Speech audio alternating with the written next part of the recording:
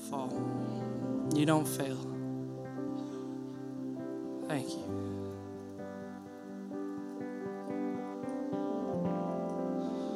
Amen.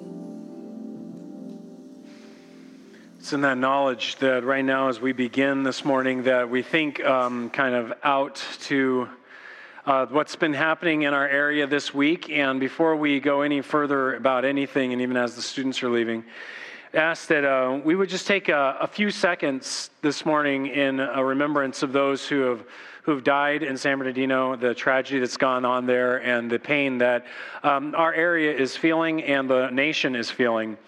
And then we're going to take a minute and pray. And some of us may be wondering, how do we pray? And there's always kind of a set of pieces here. First of all, obviously, for those who are hurt. We want to pray for their quick healing. We want to pray for the families that have lost loved ones in the tragedy. In fact, I met someone who at In-N-Out just yesterday who had worked in that office 2 years ago, lost 8 friends. And it's just a huge, you can't imagine even having to deal with that many losses. And so just the tragedy and all the different politicizations, we want to pray instead for the unification of our country around just love and trust and seeing God move. But we want to pray that we wouldn't have a vengeance cycle, but that the government would do what it should do, and the church should do what it does best, which is to preach the gospel. And then also we want to pray that God would be glorified in all this. So we're going to take this next few seconds, and we're going to kind of be silent if you want to pray to God, or just be silent out of honor, and then we're going to pray together. So would you join with me?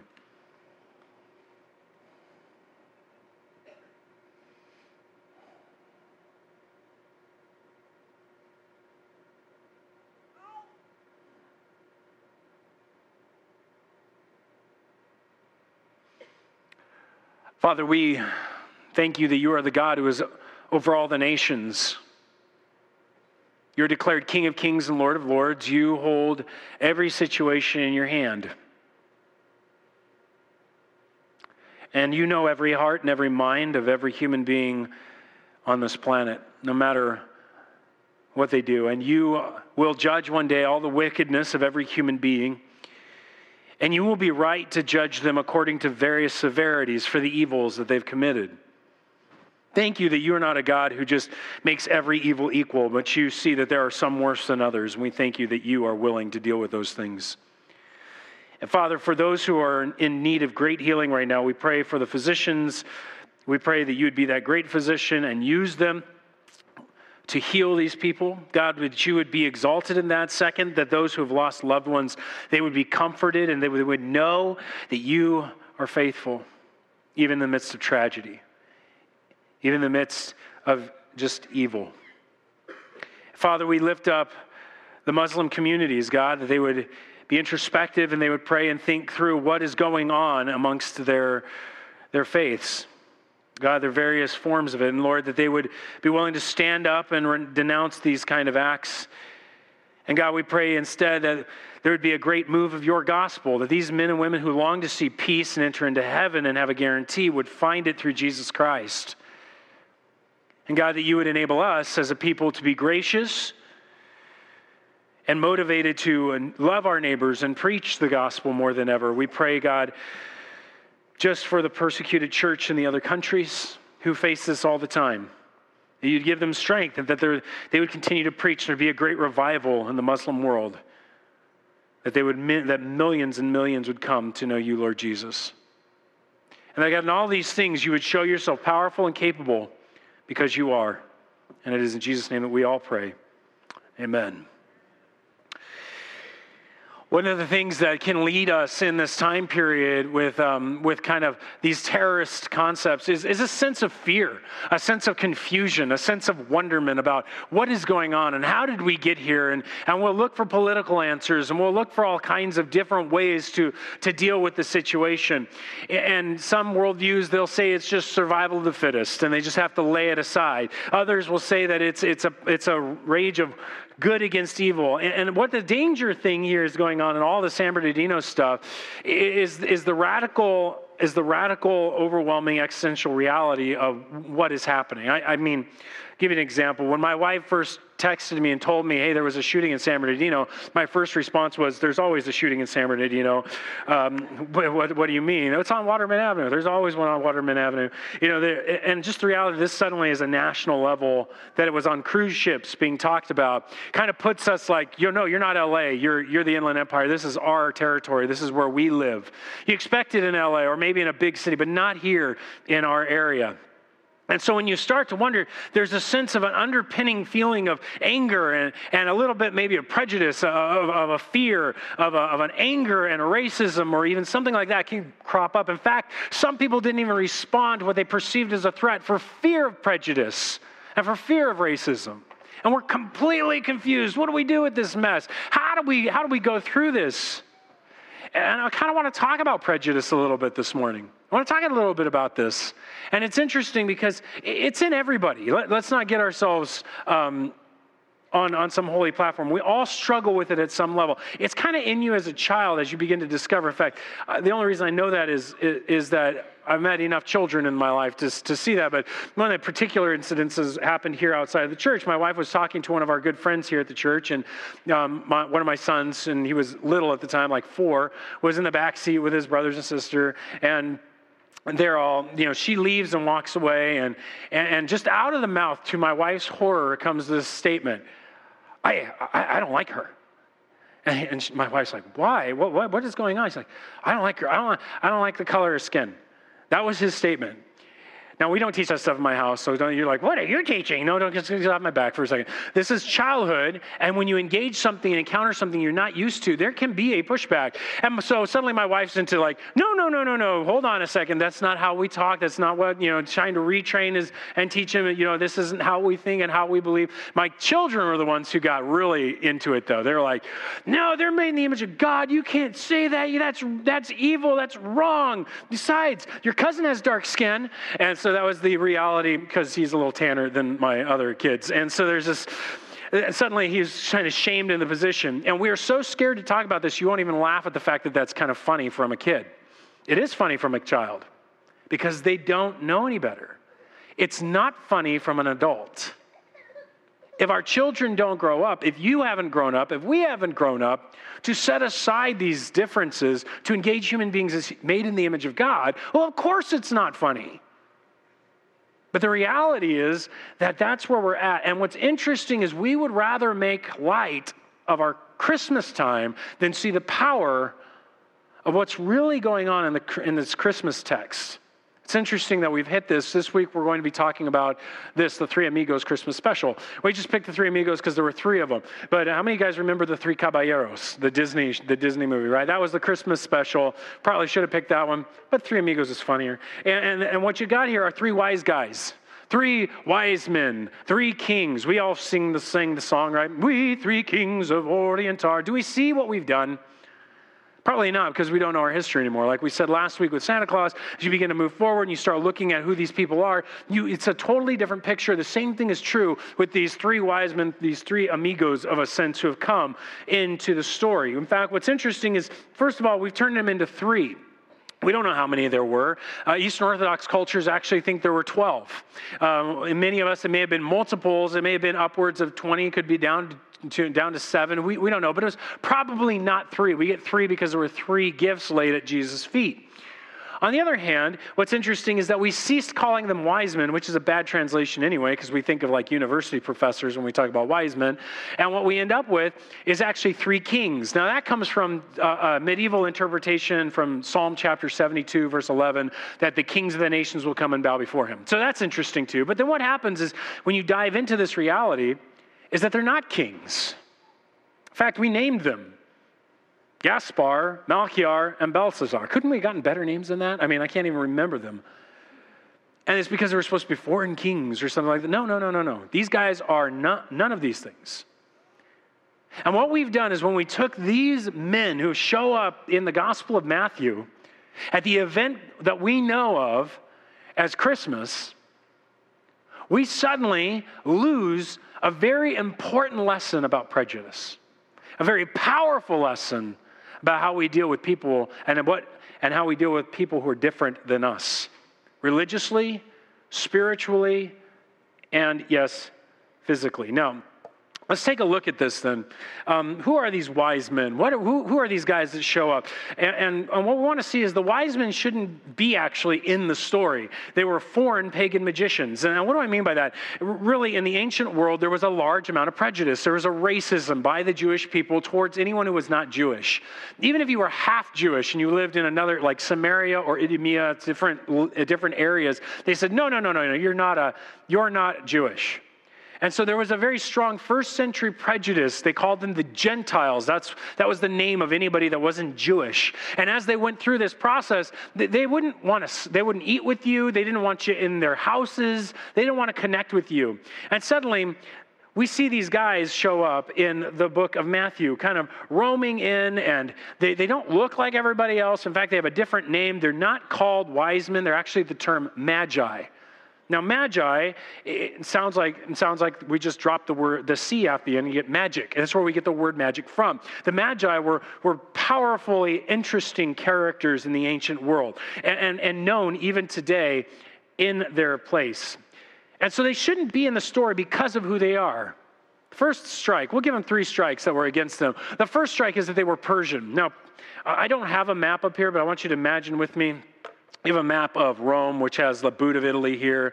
Greece is like a triangle right here. Turkey's like a big hand sticking out here. And then you got a big flat Africa on the bottom. Israel's over here. Okay, so got this picture of this Roman Empire that surrounded this entire area. There was another empire that sat on this side of Rome called Parthia, and they fought constantly. In fact, Parthia was the only empire in the world that could match Rome. And they didn't like each other. They had a peace and a truce at roughly this time of history, so that when they met each other, they wouldn't engage in war. In fact, just 40 years earlier, before Jesus was born, the Parthians marched and captured the high priest and a couple other guys and marched him out.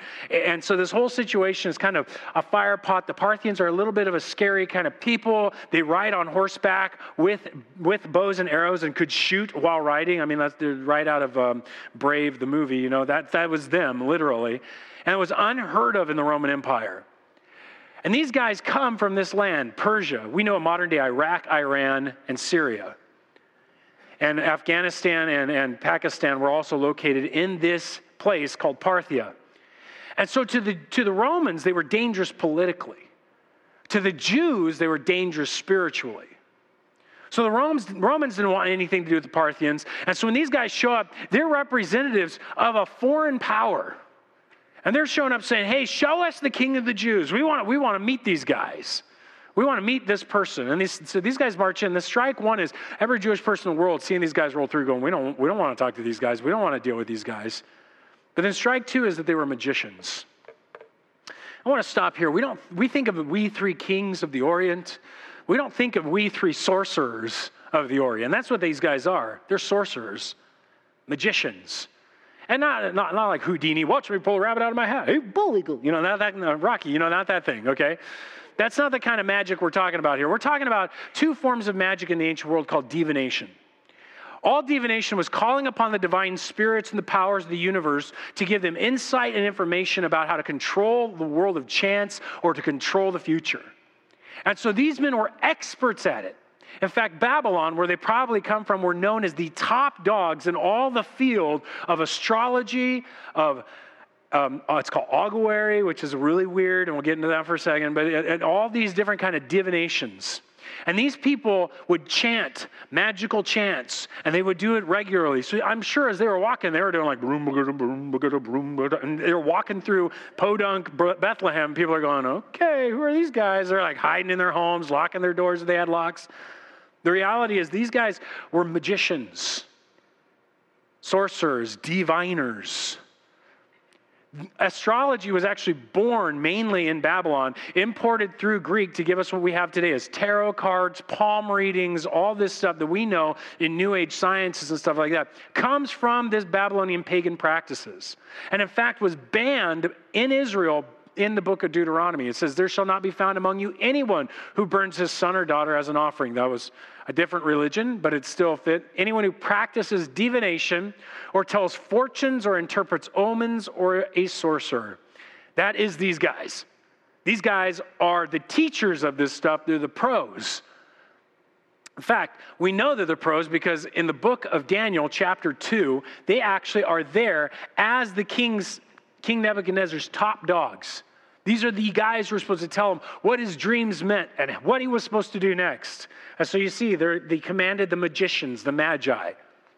So Daniel would have known them. All the Israelites the Jews knew these guys as, oh, these guys are the crazy magic people. Well, what kind of magic were they doing? First kind of magic they would do is called astrology. They would look into the stars. They had divided up the heavens into the zodiac as we know it today.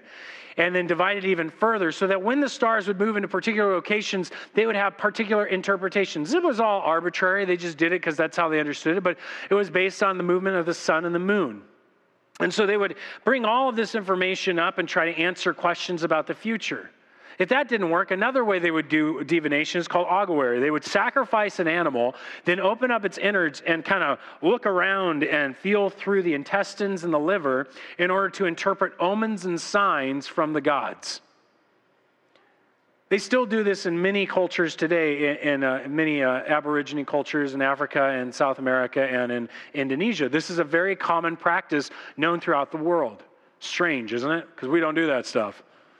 We just read the horoscope in the newspaper. You know, it's just like, they would do horoscope-like stuff. They would chant and they would call upon demons and angels in order to attract and empower themselves in order to bring about the breaking of what they considered fate, which held them bound. So all these pieces are in their mythology and their thinking. And so this second strike is huge. These guys are like, dark arts people. I mean, you don't usually invite these guys to your baby showers, right? I mean, can you imagine that? No, I invited Aunt Susie. She's a witch. She's just coming in. Asked her to do a blessing with chicken blood. It's really cool. And that's what these guys would do. And these guys are showing up to say, we want to see the Messiah. And all the Jewish people are like, we don't even want to talk to you guys. You shouldn't even be in this story. Why are you showing up in this?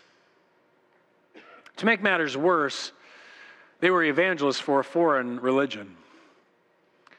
One of the interesting passages about the Magi that you can run into is the discovery of what religion they actually belong to. It's a religion called Zoroastrianism. Anybody ever heard of Zoroastrianism? There's a few always. Zoroastrianism still exists today in Persia. It's a popular religion in Persia because it was birthed there by a man named Zarathustra. Zarathustra, and I never get his name right. I probably said it wrong there, but Zarathustra had a view and a belief that the world was centered upon two gods that were constantly at battle, one fully evil and one fully good. It's a bit of Star Wars involved here, isn't it? But this isn't Christianity. If you think Satan's as powerful as God, you got the wrong religion. That's Zoroastrianism, not Christianity. God is all-powerful. He's all-powerful over Satan and all the demons in the world. But the Zoroastrians said, no, they're equals. They are battling it out constantly. There's this give and pull between good and evil, and it's always back and forth. In fact, from there, you'll see that there's a whole archangels, and they denote down into evil archangels, which we call demons, and good archangels and angels. And some of that was pulled into Judaism as an argument, but it was because it was already latent in their faith as they argued this, but they didn't take it on. But Zoroastrianism had this very strong belief system about what you did and how you did and the magic you could call upon and all the angels and all this stuff. And the Magi were the priestly class of the Zoroastrians. They were the pastors and the evangelists, and they were known to be in every major city of the world standing around going, Hare Krishna, Hare Krishna. No, just kidding. The reality, they were standing around preaching their Zoroastrianism to whoever they came to. And we wonder why they showed up to say, I want to see the King of the Jews. They came to entreat him, to literally lay out gifts before the king as a way of entering into evangelism, most likely. So now you're inviting somebody to God's inviting somebody who's of a dark magic, a foreign power, and going to evangelize for the wrong religion to the baby shower of the Messiah. This is a totally different picture. You imagine these guys walking in with their large caravan of 30 some odd people and attaché and all that stuff going on with them, and they're walking with their mists or whatever, and they're looking up at their stars, and they're pulling out this chart, and they're looking at that thing, and they're talking to each other about the power of Azrael and this thing and that, and you're just like, pull the shade. I don't know who these people are. Don't go near them. And yet, God did put them in the story. They had 3 strikes. I think God plays baseball like my son Andrew. He's only 5. He gets as many strikes as he can until he hits the ball. And God gives such great grace to these men. And we forget it. In fact, let's look at this as we go to the next point, that God brought these men into the story to challenge our prejudice, to challenge the Jewish prejudice, and I think it challenges us today. Turn your Bibles to Matthew chapter 2. Let's actually look at the story now with all that background there. We're going to go through verses 1 through 15 together. If you don't have a Bible, they're available on your seats, and you find on page 807, and you'll be right there with us to see how this goes. It starts off, now after Jesus was born in Bethlehem of Judea, in the days of Herod the king, behold, wise men or magi from the east came to Jerusalem. They saying, where is he who is born king of the Jews? For we saw his star when it rose and come to worship him. When Herod the king heard this, he was troubled, and all Jerusalem with him. We'll talk about that another time. And assembling all the chief priests and scribes of the people, he inquired of them where in the Christ was to be born. They told him, in Bethlehem of Judea, for it is written by the prophet, you, O Bethlehem, in the land of Judea, by no means the least among the rulers of Judah, for from you shall come a ruler who will shepherd my people. And so here's the picture. These men wander in from the east, very far. They've traveled from modern-day Iraq. And they've traveled up north, over through Kyrgyzstan, all the way up there by the seas up in that area, down through Syria to avoid the desert and straight down into Israel. A long, long journey for them to go through. And they've come to this territory, they've come to this land, and they say why they're here. We saw a star and we're here to worship the King of the Jews. It's really interesting that these men come a long way to pay homage to Jesus, our Messiah. These men, who shouldn't have known anything about it, had massive amounts of Jews living among them because God had placed those Jewish people there and preached a message about a star that would be rising one day. And this is from a guy named Balaam. You've probably heard of Balaam. Balaam's an Old Testament story in the book of Numbers. You can look it up someday. But basically, he's so stubborn, God causes his donkey to talk to him. And so it leads to some really good youth group jokes that I won't say right now. And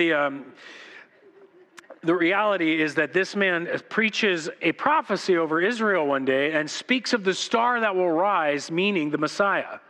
Well, these men probably knew that prophecy, being astrologers, grabbed that concept and were watching, and so they see it and they start to come.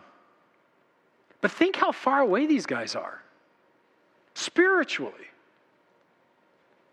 territorially, geographically, how far away they are. And I wanted to remind us of something, and I think this is what's going on. It's a mystery, Paul will say later in the book of Ephesians, a mystery that God was revealing, and he started with these magi, that the Gentiles, the nations, were going to be included. They weren't going to be excluded. And I want to challenge us that we are to be reminded not to think anyone is too far from the gospel. No one is too far from the gospel. These men knew pagan arts. And yet God said, I want to bring you near. These guys were evangelists for another religion, yet God said, I want to bring you near. I mean, do we really think that evangelists of a false religion from the Middle East can't come to Christ? Who are we talking about here now? Suddenly dawned on me that suddenly we're really speaking about Muslims. The modern day evangelists within the Middle East who are coming to all the nations in their various ways to propagate a view about God that honestly is not intimate and not knowing, binds you into all kinds of rules and rituals in which you can ask God to give you blessing. It's the same religions.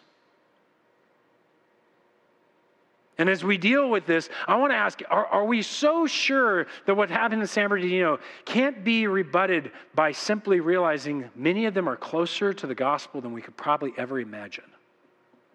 And that maybe God is awaking and shaking the church back up to the reality that he is out to reach a people. Are Hindus really that far from God? That maybe it's just the preaching of the gospel one time that locks into their heads and suddenly they see the need for a Savior because these men do not and these women do not have an intimacy with God. They put us to shame. They pray every day, 5 times a day, and yet they don't know God. You see, for us, he put his Spirit in us. For us, he bore our sins and took them away on the cross. For us, he revealed himself through his word and the preaching of this message that we could be saved from our own sinfulness. Do you realize the Muslim world knows their sinfulness? They get it. And they're doing all kinds of works to get out of it. They desperately want to be in heaven, so much so that people are fooling them that if they kill others, they will enter in automatically. When all they need to hear is it's a free gift. All they have to do is receive it. That God's already provided the way through Jesus Christ. Hindus sit on roads and move pebbles after pebbles for miles upon miles to deal with their bad karma and sin from their lives so that they won't have to suffer it in the future. They bathe in the Ganges River, which is full of filth and human feces and dead things because they believe it gives them good karma. They'll go to lengths to give themselves diseases so that they will just simply hear that they have a chance. Don't think they're far. Many of them long to have the knowledge that you and I take for granted and turn into fairy tales at Christmas time.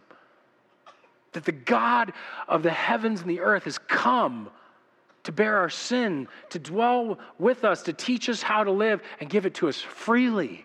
Is not something we should take for granted. It's something that is so near and so close to so many.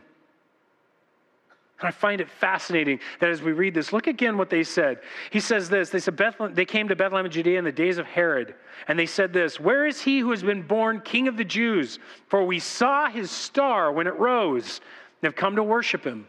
What a weird thing. We saw in Deuteronomy, God's outlawed the divination, and yet what we see here is God used the very divination these men understood and were experts at to capture their attention.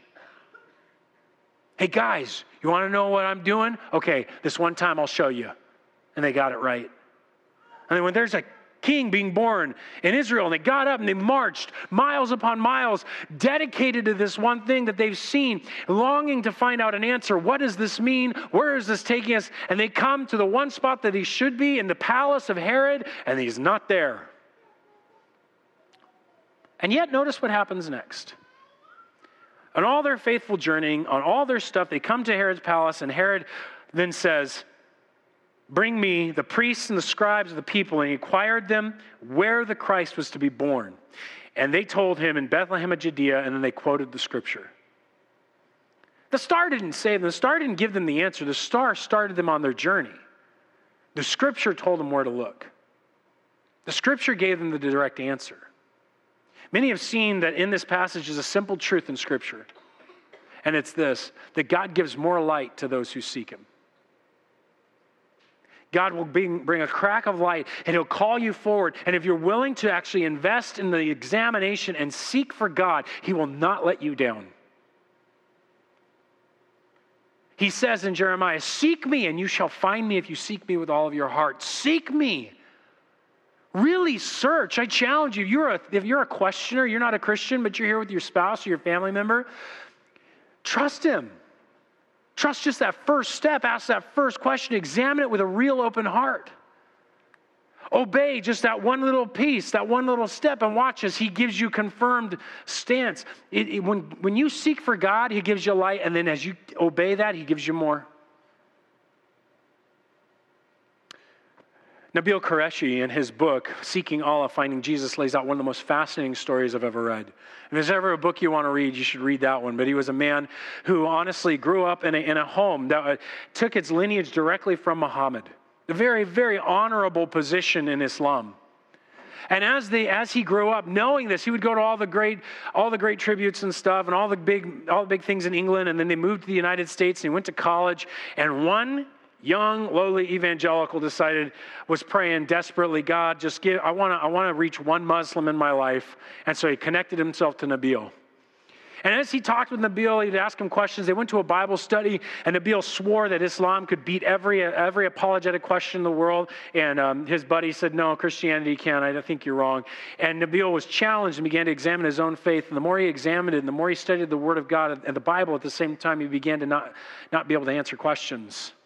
And more doubts began to creep in until he finally picked up several very large tomes of the Hadith, which is their interpretation and reading about the life of Muhammad and Islam, came to realize that people who were propagating a more violent version were probably more correct from these particular Hadiths.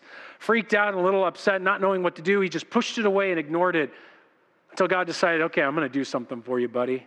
He gave him a dream. Craziest chapter I've ever read in my life when he starts telling his dream. And in the dream, he wakes up, he has all the details, but he understands nothing. Calls his mother, freaked out that he's had this dream. And his mother pulls off a divination text, an Islamic divination text that interprets signs of dreams. And every time he gives something, it interprets it. And every single time it directs him back to Jesus, back to Jesus, back to Jesus. And he couldn't do anything but surrender to the gospel he'd already heard. Dreams are so common amongst Muslims at this time. There are missionary strategies right now simply to go across the seas and say, have you had a dream about Jesus? And invariably, most of them will say, yes. Are you the one who's supposed to talk to me? Things like this. God is opening the hearts of Muslims across the world. And perhaps what's going on is the rise of terrorism and the rise of these horrible situations that you and I are seeing is to shake up the very firm foundation they think they had in trusting their authorities.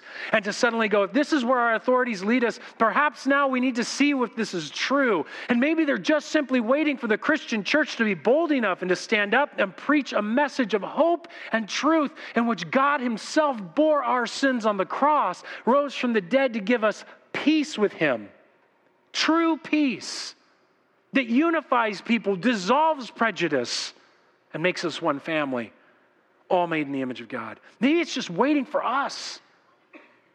Maybe the Hindu has actually been given a horribly difficult religion so it would shackle them to this karmic cycle in their mind so that they would just long to be set free, and we have the message. Maybe the atheist is at war with God because they just hate the anger in their own heart and they're just not sure about justice and they're just not realizing that they've just accepted something that leads them away from justice and they long for the justice that God brings. Perhaps the Jewish man is still locked into his law over and over and over again so that he might find the one who fulfilled the law and sets him free. Have we ever thought that maybe God is just giving them light in their own religion to lock them down so they might have a heart and a longing for the true and living God who has given us freedom? What potential, what opportunity do we have if it just means going next door to your neighbor? You don't want to go next door because you're afraid and you're prejudiced. No, you go next door because Jesus already told us what? Love your neighbor as yourself. You want to conquer terrorism in your neighborhood? Know every name on your street. Know their sufferings and their problems. Be invited in their homes. And if you see something suspicious, yes, you say something because you want to protect the neighbors you love. The reality is that we're all afraid of our neighbors. But what people on this planet should be afraid of? No one except the Christians who have absolute lock that you and I have eternity ahead of us in which there will be no sin, in which there will be no pain, in which there will be no suffering, in which there will be no prejudice, in which there will be no racism, in which there will be no evil of any stripe, no disease and no death. To kill a Christian is simply to give them what they've always longed for. Why should we fear? Should we not olive branch, love our neighbors with an intense love? Because they're not that far away. They may have already been given light. I love it because check out what happens next. These guys get this word and they hear about it from these priests and scribes of the people. That's really the Sadducees and the Pharisees, as we learn of them later. And so Herod summons the wise men secretly. He gets the Magi together and says, hey. He ascertained what time they saw the star. And then he sent them to Bethlehem, saying, go and search diligently for the child. And when you found him, bring me word that I too may come and worship him. After listening to the king, they went on their way. They're like, okay, cool. This guy wants us to go find this guy. This is awesome. So they march off. In full faith, it's in Bethlehem, but the star guides them on anyway. It goes on. When they saw the star, they rejoiced exceedingly with great joy because it had rested over the place where the child was. And going into the house, they saw the child with Mary, his mother, and they fell down and worshiped him. And so these guys take up the very truth and they trust it. There's this king that's been promised to Israel. They heard the scribes and the Pharisees say, and they said, yeah, I'm in. I'm there. I'm good. Who wasn't with them? There are no scribes. There are no chief priests following this entourage to go, hey, our Messiah's here? No, their religious prejudice kept them away. Their religious prejudice kept them from being able to see what God was doing, that he was opening up a message to the whole world. And it's a danger for us to get ourselves into that situation where we find ourselves in the same place, but these Magi, they trusted, and so should we trust in God's promises too. Do we believe that Jesus said he will build his church? Do we believe that he has said the gospel is the way of salvation? If we trust that, we should share that. Why are we afraid? These men trusted in a God they didn't even know. And God gave them more and gave them more and gave them more to the point he gave them a dream and got them out of there so that they wouldn't find themselves in danger. Finally, they come and they lay down their gifts. They open it up and they opened the treasures. They offered him gifts of gold and frankincense and myrrh. And being warned in a dream not to return to Herod, they departed by their own country by another way. And there's all kinds of stuff in the gold and frankincense and myrrh. Oh, this represents the royalty. And let's just set them aside. Basically, those were pretty common gifts given to kings when there was homage given. So there's nothing theologically significant necessarily in there. It is simply, these are the gifts that were given, and it was likely given by the Magi because that's what was given.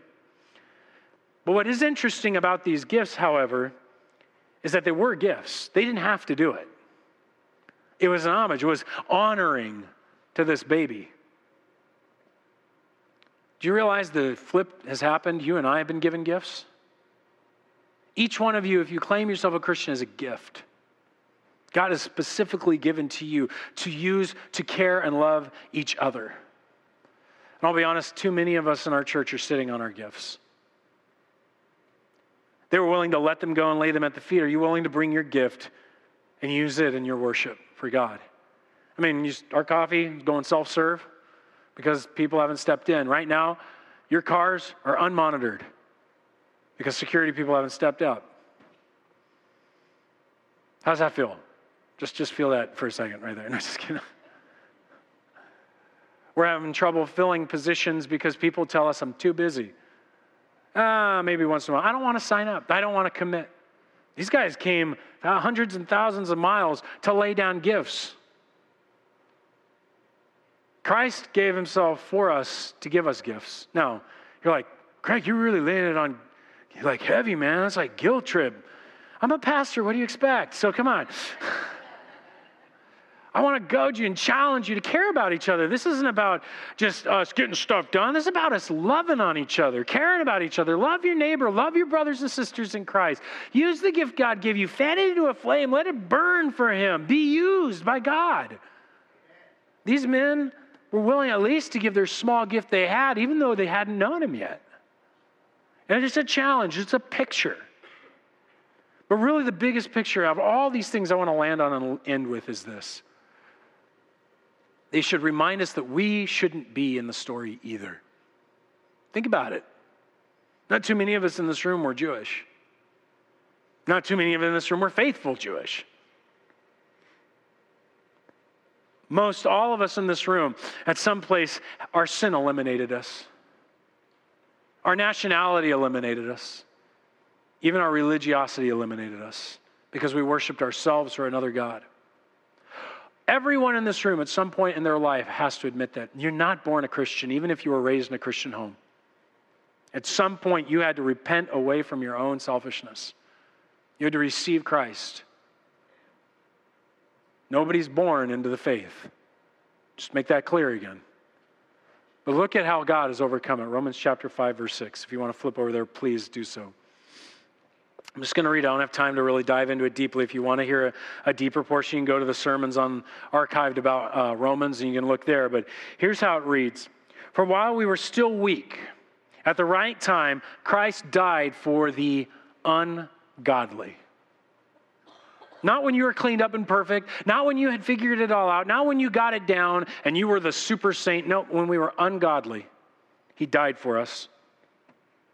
For one will scarcely die for a righteous person, though perhaps for a good person one would dare even to die. But God shows his love for us in that while we were still sinners,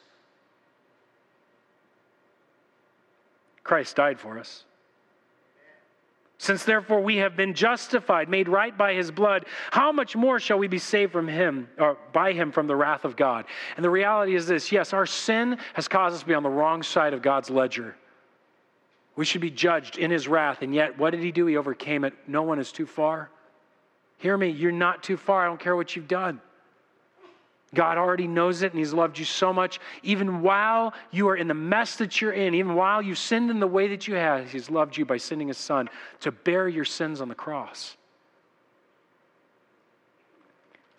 He goes on. For if while we were enemies, verse 10 says, we were reconciled to God by the death of his son, much more now that we are reconciled shall we be saved through his life. I don't care if you're an atheist. If you're here today and you're like, I'm Muslim, you're Hindu, Baha'i, whatever you find yourself claiming as your cultural heritage or your religion, hear me. Even though we may be enemies to the God of the Bible, he still loves you and he's died for you, even while we were enemies. He will accept you, he will receive you, and he's given this gift of Christ on the cross for you, for everyone. If you'll simply trust him. More than that, we also rejoice in God through our Lord Jesus Christ, though through whom we have now received reconciliation to be brought near. Therefore, just as sin came into the world through one man, and death through sin, so death spread to all men because all saved. Don't trust that you've got the right pedigree. Don't think you got the right family. Because the family we're born into is the family of Adam, and Adam messed it all up for us. But once you've trusted in Christ, he changes your family. You become in his line. Born again into a new family, forgiven of sin, made new and with a reality that one day in the resurrection, when God comes, all things will be made right. All evil will be judged. And all sin will end, death and pain. And a new life and a new reality will be made for us. And here's the thing. This isn't to say, well, those people don't get it because they didn't trust Jesus. No, the point is none of us were supposed to get it. No one on earth was supposed to get it, but he gave it as a gift. Do you hear? Please hear me. He gave it as a gift, a present, available to everyone that's hearing these words, everyone that's not hearing these words.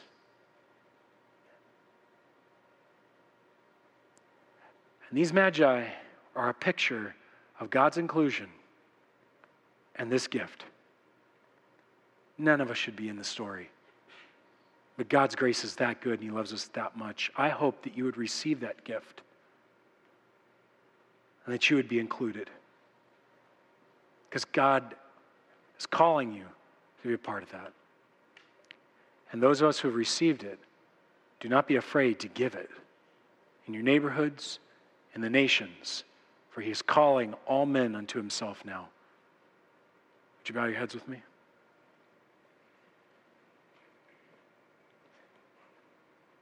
Right now, you're here, and if God's speaking to you, and right now you need to receive his gift, it is there, it is available. I want to give you this chance, and what you're doing is just a simple trust. He'll reveal more as you go, but it's a simple trust saying, that's me. I need that forgiveness. What you do is just put your hand up. I want to give you a way to express that trust. That hand up, you're saying, God, I got nothing to do but trust you. Where you are, if you want to start, you just start with the conversation with God and just let him know that you know you're a sinner and that you want to turn away from that. Ask him to put your sin on Jesus and let him know that you want to receive his gift.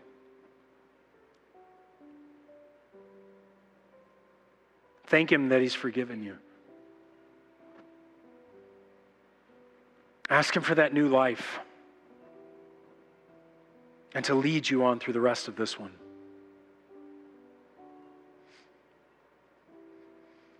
God, I lift up those in this room who may be in this small, simple way asking for that aid and that help to trust you, to be forgiven of their sins because you love them that much. God, for all of us, would you just give us that peace now, of that assurance that you've given us eternity with you as a gift. Thank you so much. Help us then to share this gift with others, we pray in Jesus' name. Amen.